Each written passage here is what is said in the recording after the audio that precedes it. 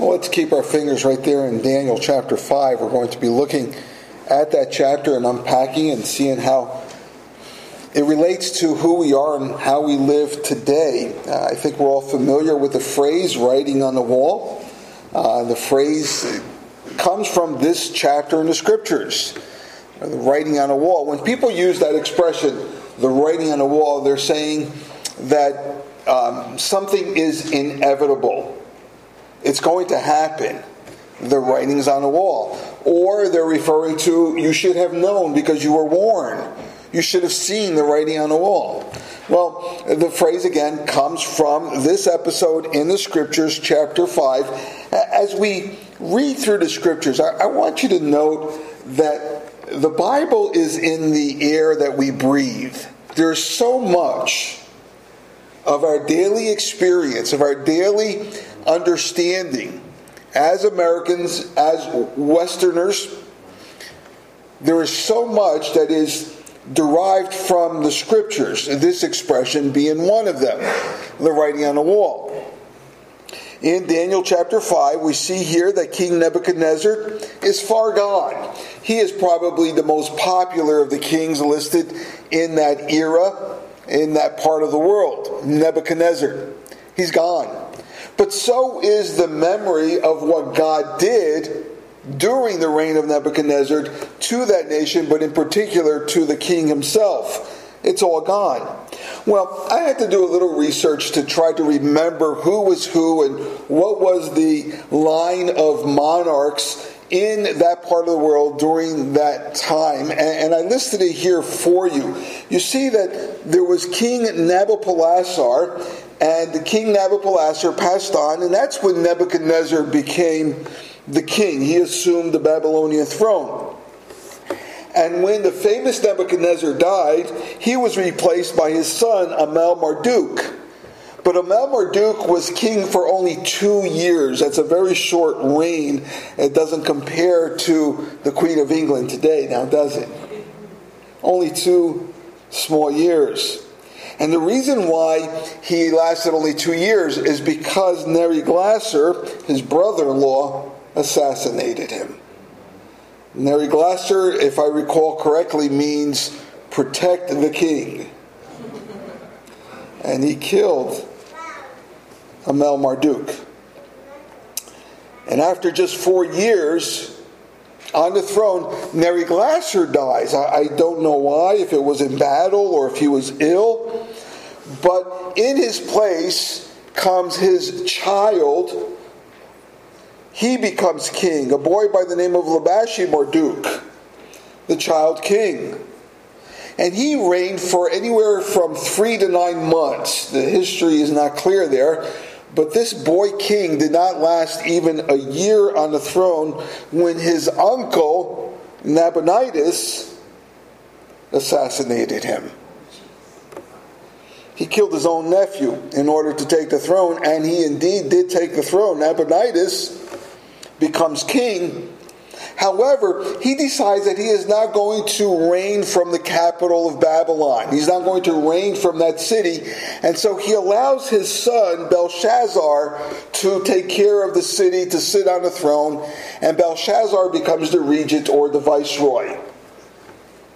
And so, as we see here in chapter 5, he is dubbed the king, but really he is the viceroy, the regent. He is the prince king, because his father is elsewhere. Nabonidus reigned for some time, but again, not from his actual throne. And we're not sure as to why he was not there. Where did he go? Well, some people speculate that there was better climate elsewhere, and so he moved there and let his son take care of the throne in Babylon. What the history books do tell us is that he was a warrior king, and that he spent at least 10 years overseeing the war in the Arabian desert, leaving, of course, his son Belshazzar as the viceroy. Meanwhile, Belshazzar was to protect the capital city, and what a fortress it was. The history books tell us of the beauty of that city. And by the way, that's why in verse 16, Daniel is told that he will be given third place in terms of ruler. He'll be third in terms of succession in regards to who's going to rule the nation. The king, Nabonidus, did I say that right? Nabonidus is going to be the king, first place, his son Belshazzar second, and then eventually Daniel becomes a third ruler. Belshazzar, his name means the god Bel will deliver. Well, as you just read, we know otherwise. As the viceroy, Belshazzar very arrogantly indulged himself. He was fully indifferent to the attacking army just outside his walls. And as we look at this chapter this morning, I want you to see the influence of Daniel in this nation. Once again, Daniel rises to the top as a man who influences his circle with the truth of God.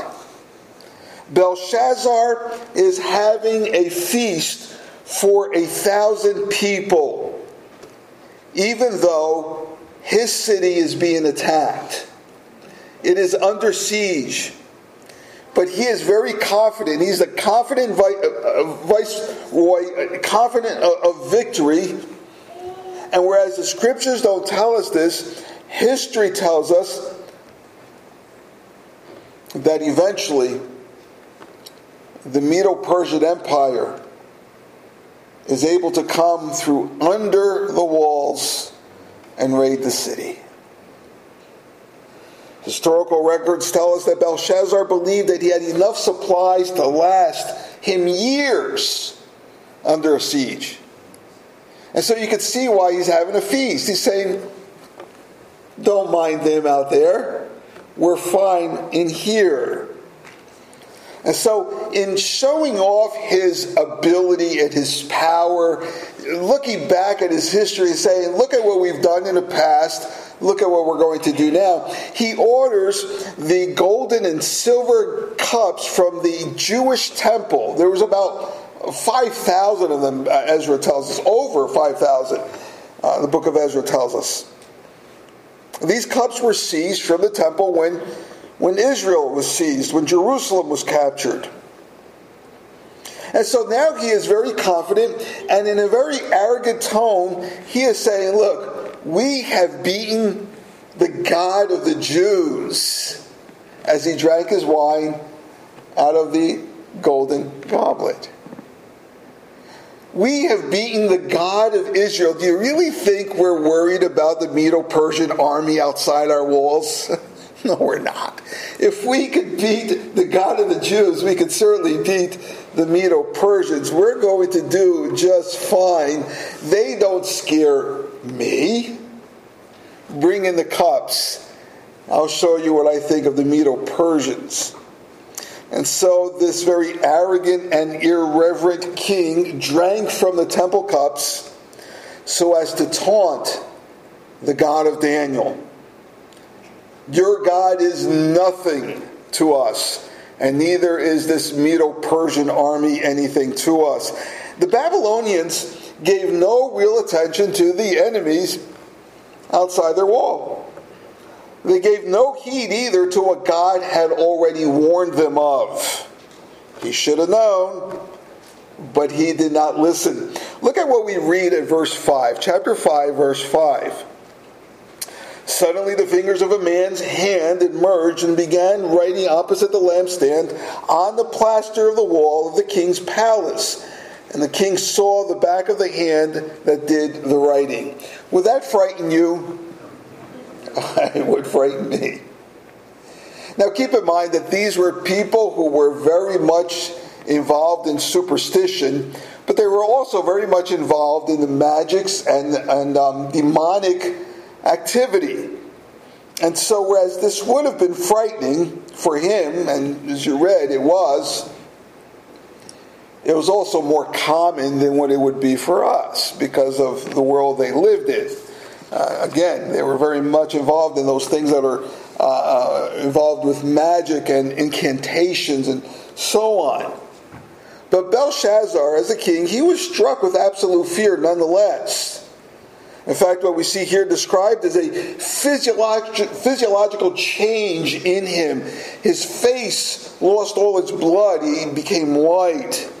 And his limbs gave way and his knees knocked. Literally, it reads, the joints of his loins were loosened. Which I tend to think is his hips. And I hope for him that's what it was. But what I do find interesting is that he inquires, not whose hand is that? But this is what he asks. What did he write? What did he write? Now that's not the first question I would ask. My first question would be, who? But he's more interested in what? And I think it's more valuable to start with who, because you want to know the source of what is being said to you. And here we have the who. It is the hand of God. It is the hand of the Spirit of God. The Word of God is valuable. And the Word of God is valuable not simply because of what it says, but because of who said it. And so it would behoove Belshazzar to first find out who said it and then find out what it means. And likewise for us, the Word of God is of great value to us, not simply because of what it says, but because of who said it. The Word of God is God-breathed. That night, Belshazzar's city was captured. And as we see at the very end of the chapter, it was captured by a king named Darius at the age of 62. And we also see there, verse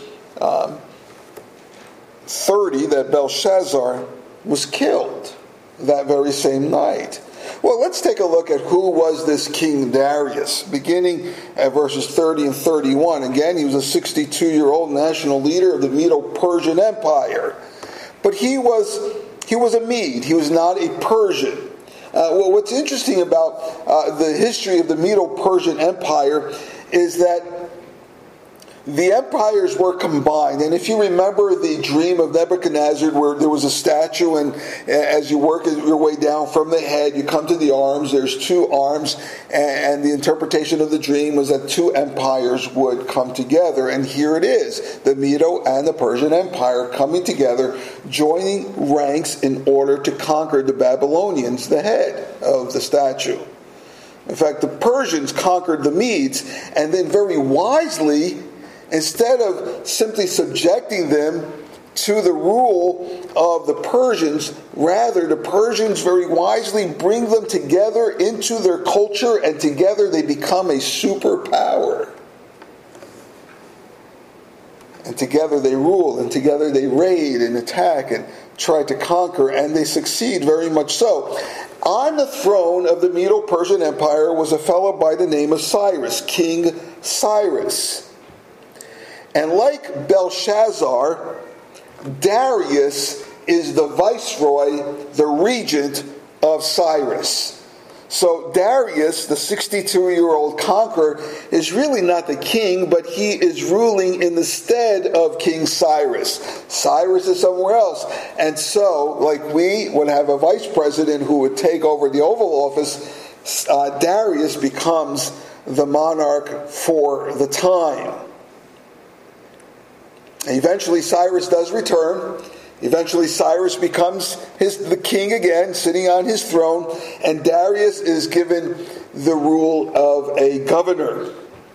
So that we read in chapter 6 of Daniel, look at verse 28, 6:28. So this Daniel prospered during the reign of Darius and the reign of Cyrus the Persian. A little historical background for you. Consider this invasion.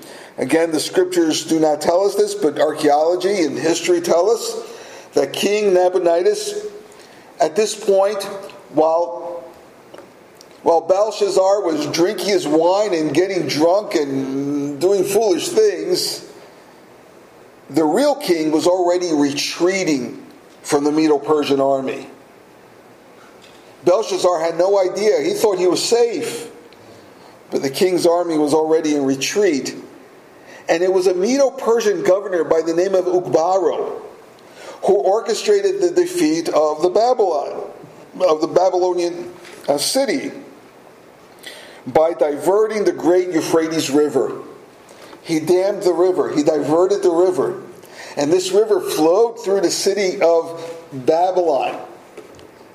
And by diverting the water, they were able to simply march through the marshes of what became a trickle under the walls of the city by night and invade the city. Again, this is what the historical records tell us. The scriptures just tell us simply that the city was invaded and the city was captured, the king was killed. And all this happened, by the way, on October 12, in the year 539 BC. October 12. Daniel chapter 5, verse 30 and 31 read, "That same night Belshazzar the Chaldean king was slain. So Darius the Mede received the kingdom at about the age of 62. So we see here once again that history proves the Bible. In case you were wondering, once again we see that the Bible speaks the truth. Daniel had predicted the fall of Babylon, and here it comes about. The Bible relates to us historical fact, that's for sure. But please understand that secular history bears out the reliability of the Bible again and again and again and again. But let's go back to the middle of this chapter. We've looked at the very beginning. We looked some at the very end. Let's go back to the middle of the chapter where we find once again our hero. Our hero is this man Daniel, the man of God, who acted like a man of God. That's why he's heroic. He's the man of God who acted like the man of God. So let's take a look at verses 10 through 16. And there you see the arrival of God's man.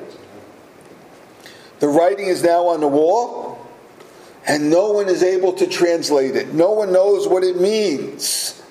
And so in comes the queen, and she gives advice. And by the way, I believe this is the queen mother, probably the wife of Nabonidus. And why do I say that? Because if you look at verse 2, all the king's wives were there already, as well as his concubines.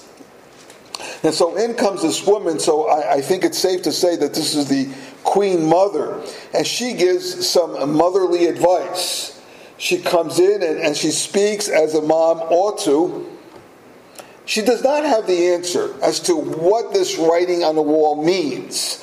However, she knows where to find the answer. Now, all the leaders of the nation, or in terms of the magicians and enchanters, they were unable to translate it and assume the third position in the nation. And so she says, I do know somebody who can. He has in the past. Your ancestor Nebuchadnezzar did very well. Your father in the past did very well with him by his side. I think he's got something to say to you, son. She does know where to find him. She has not forgotten lessons from the past. And so Daniel is summoned. Now keep in mind that Daniel is a very elderly man at this point. He's somewhere in his 80s, probably late 80s.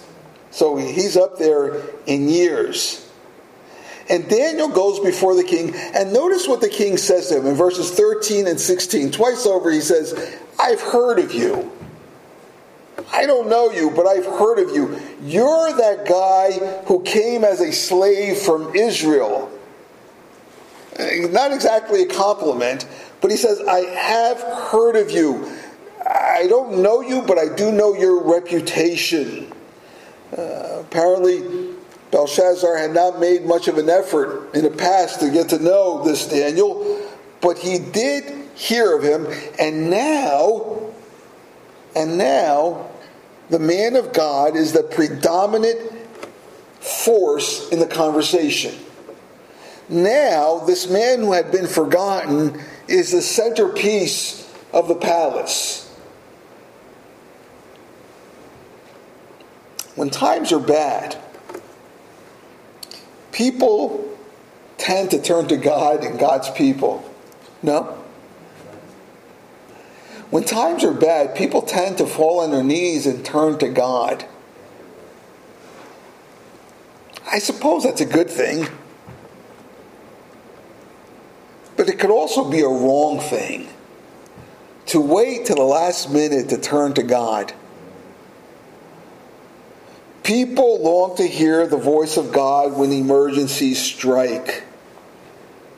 When life begins to scream at us. That daily whisper of God's voice that we've ignored day after day, suddenly we long for it. Where is my God? Does he not see? Does he not care about what's about to happen? Suddenly we have this deep longing to have God with us when days are bleak. But unfortunately, it's often too late. The damage has already been done. Certainly that's the case here with Belshazzar. It is much too late. The damage has already been done. God has already determined what will be, and now it will be. He looks to God too late. Many people live like atheists until reality makes them look to God. But not Daniel. Daniel lived with the understanding that God lives today.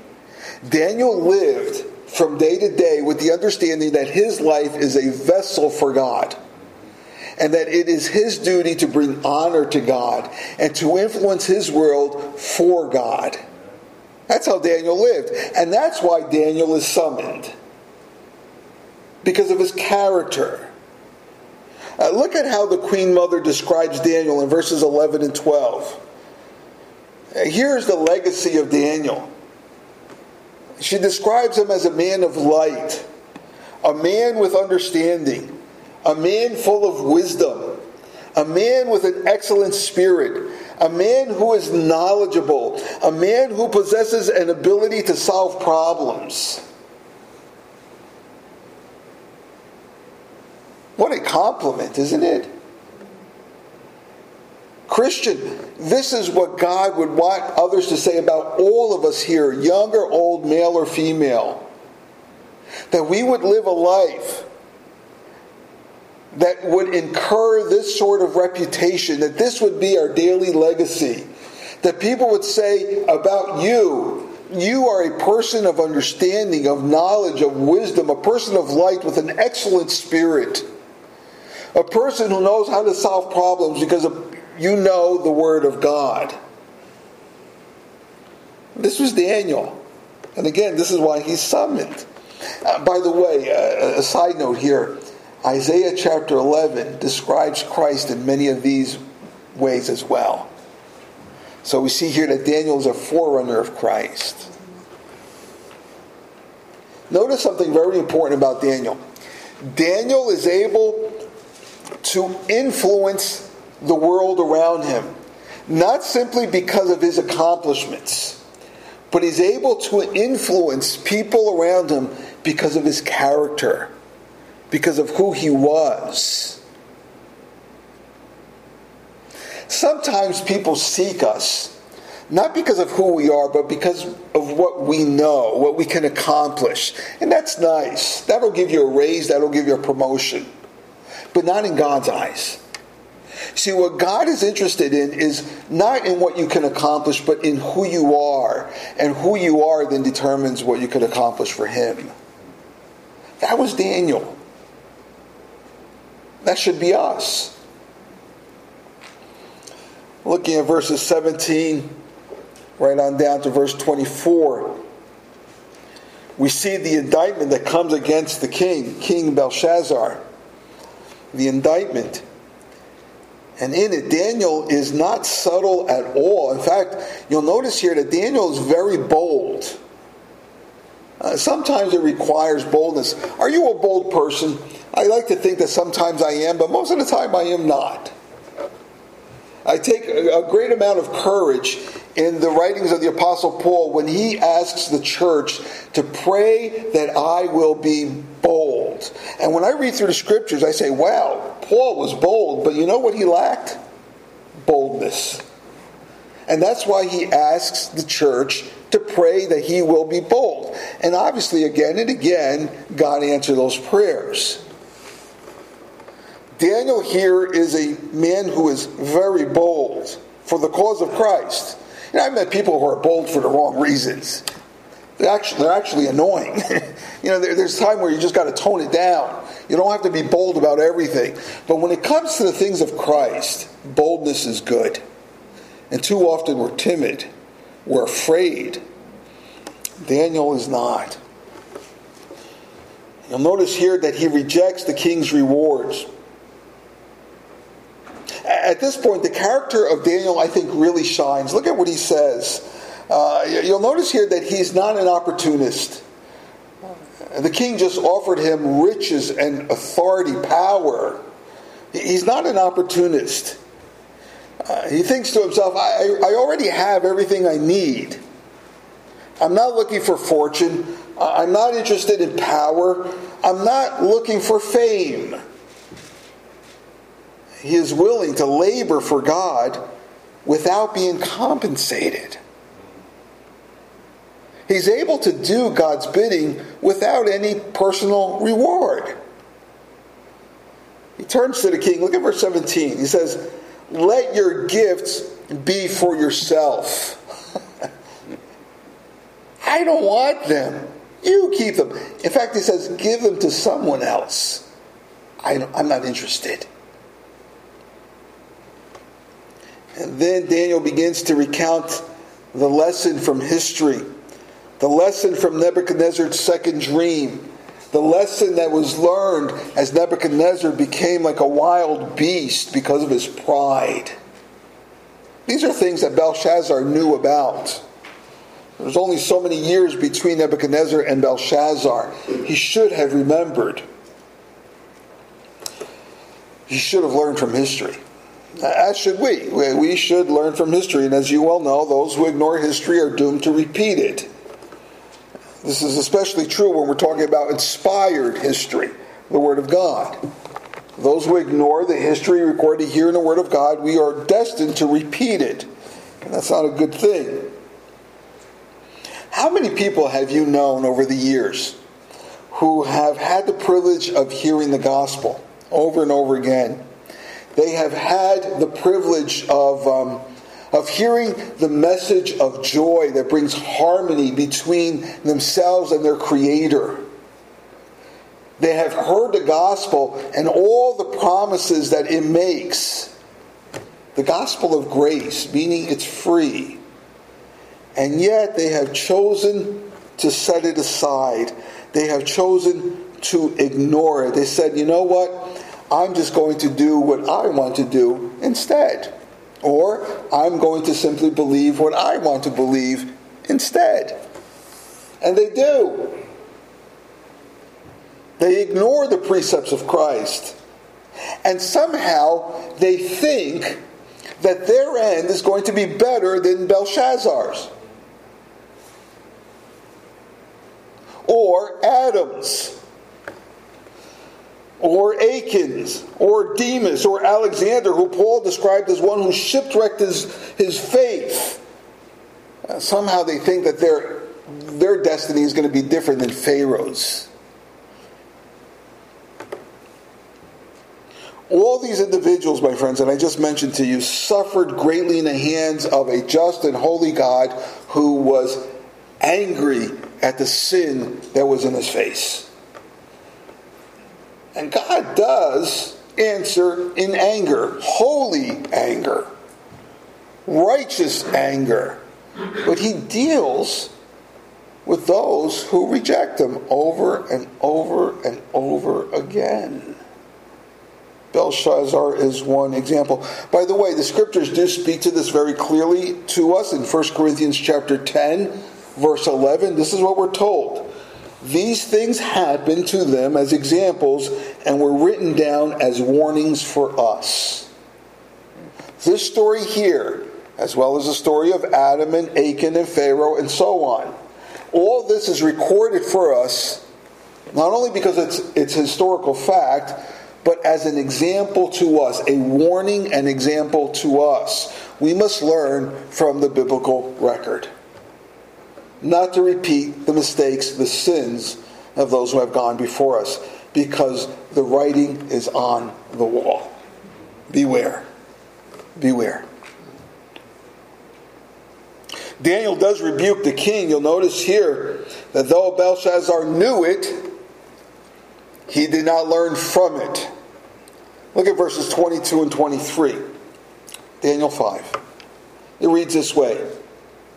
And you, his son Belshazzar, have not humbled your heart, though you knew all this, but you have lifted up yourself against the Lord of heaven, and the vessels of his house have been brought in before you, and you and your lords, your wives, your concubines have drunk wine from them.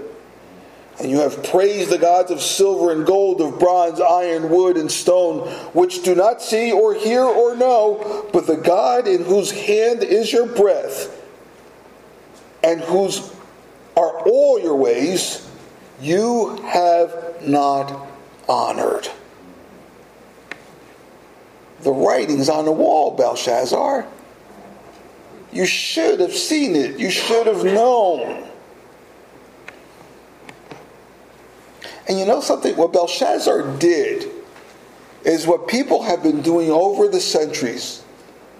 Again and again and again. This is how most of the people who share life with us live from day to day. How do you think God is going to respond? Should also add to your desire to share the gospel with them. To be like Daniel and influence them for the cause of Christ, for the sake of their souls, for the glory of God and for the good of their eternity. Take the gospel to them, because they are living just like Belshazzar. Take a look at the very end here, verses 25 to 31, where we see the sentencing and the execution of justice on King Belshazzar. Here we find the writing on the wall explained. And again, the writing is mene tekel parsin, or paris. Here we see it in Aramaic. Aramaic was a language that was sort of a Hebrew dialect. It was a language that came about as a result of being in a faraway land in Babylon, in captivity. It's just the way that people began to talk. I guess we could compare it to Creole. It's not quite French. It's a French dialect that they speak in Haiti. Here we have Aramaic. And the Bible has very small portions written in Aramaic. It's Hebrew, Greek, and very small portions in Aramaic. And here's one of those small portions. Now, we don't know what language was actually on the wall. I doubted that it was Aramaic, because then somebody would have been able to read it. And so here it's translated for us, however, in Aramaic. Mene tekel parsin. And so here's a translation that Daniel gives to us, the very translation none of the other magicians or riddle breakers could figure out. Mene meaning, God has numbered your kingdom and it's finished. And it's repeated, mene, for the purpose of emphasis. It's done. It's over, Belshazzar. Mene tekel, meaning you have been weighed in the balances and found wanting. In other words, King, you don't have enough. As you all know, in those days, before there were cash registers, what merchants would use is a balance. And if you wanted to buy a pound of salt, you would have to put a pound of whatever metal on the other plate and on the balance. And when it balanced out, you had enough. If yours was short and your balance was tilted, then it means that you were short and you would have to put more down. And here we find that the king is found wanting. He's short. And parsin, your kingdom has been divided and given to the Medes and the Persians. So it's over, king. You don't have enough, Belshazzar. Your kingdom is divided. There's the writing on the wall. God had set limits on Belshazzar's reign. It was now coming to an end. He was lacking. He owed God. God did not owe him.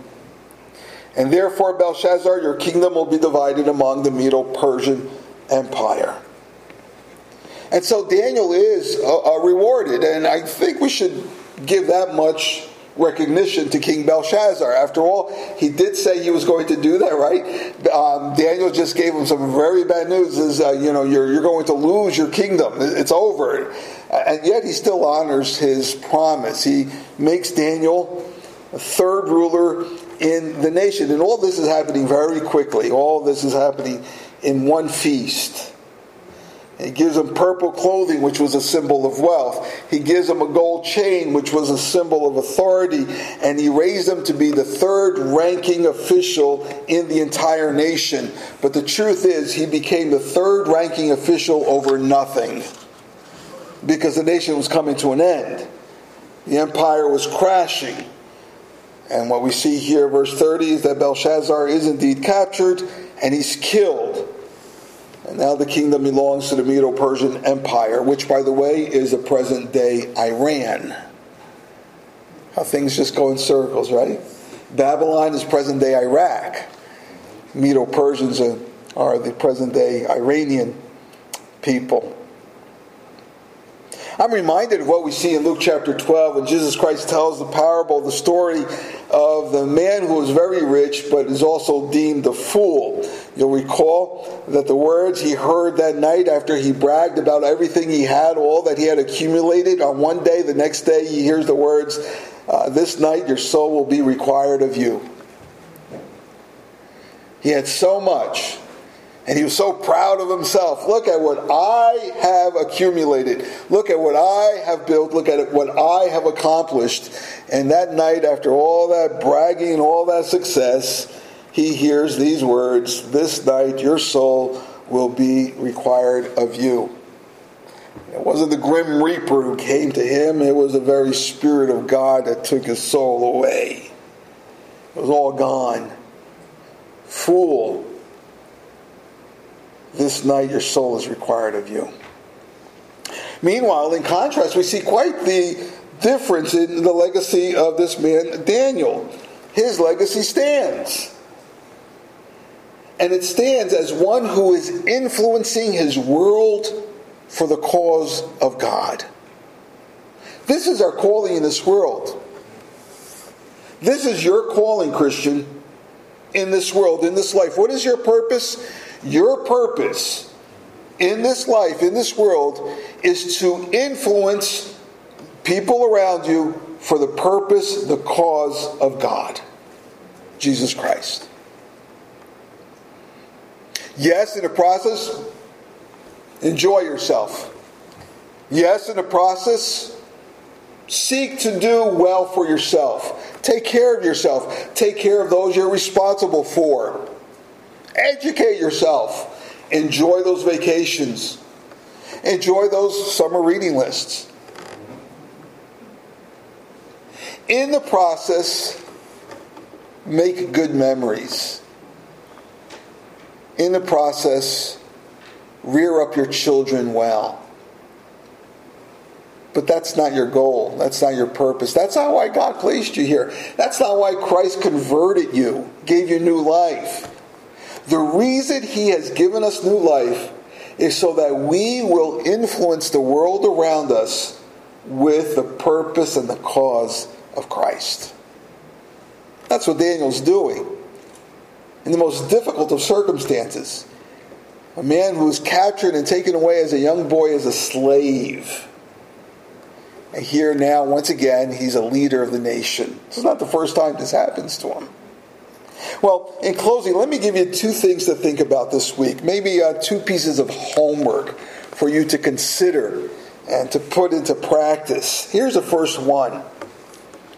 Daniel took full advantage to shine for God in his sphere of influence.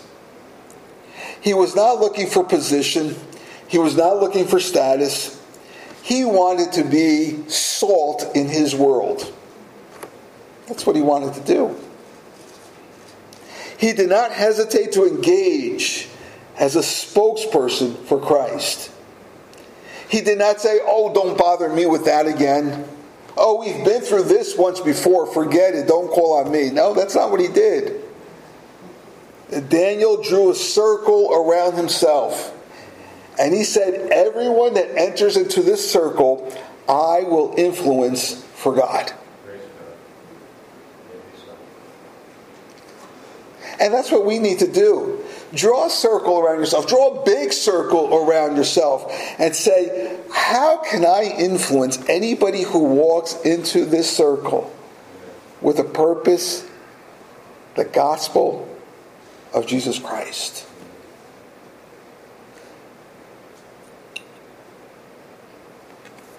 Here's number 2.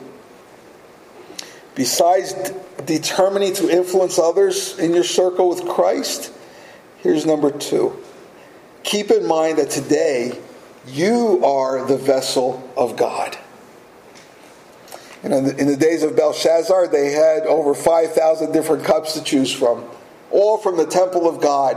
And it was a defamation. It was near blasphemous to take those cups and drink from it as if they meant nothing. As if to say, look, God, we do as we please with the God of Israel, with the God of the Bible. And we see the result in Belshazzar's life. We see God's wrath fall on him very quickly. But keep in mind, my friends, that today you are the vessel of God.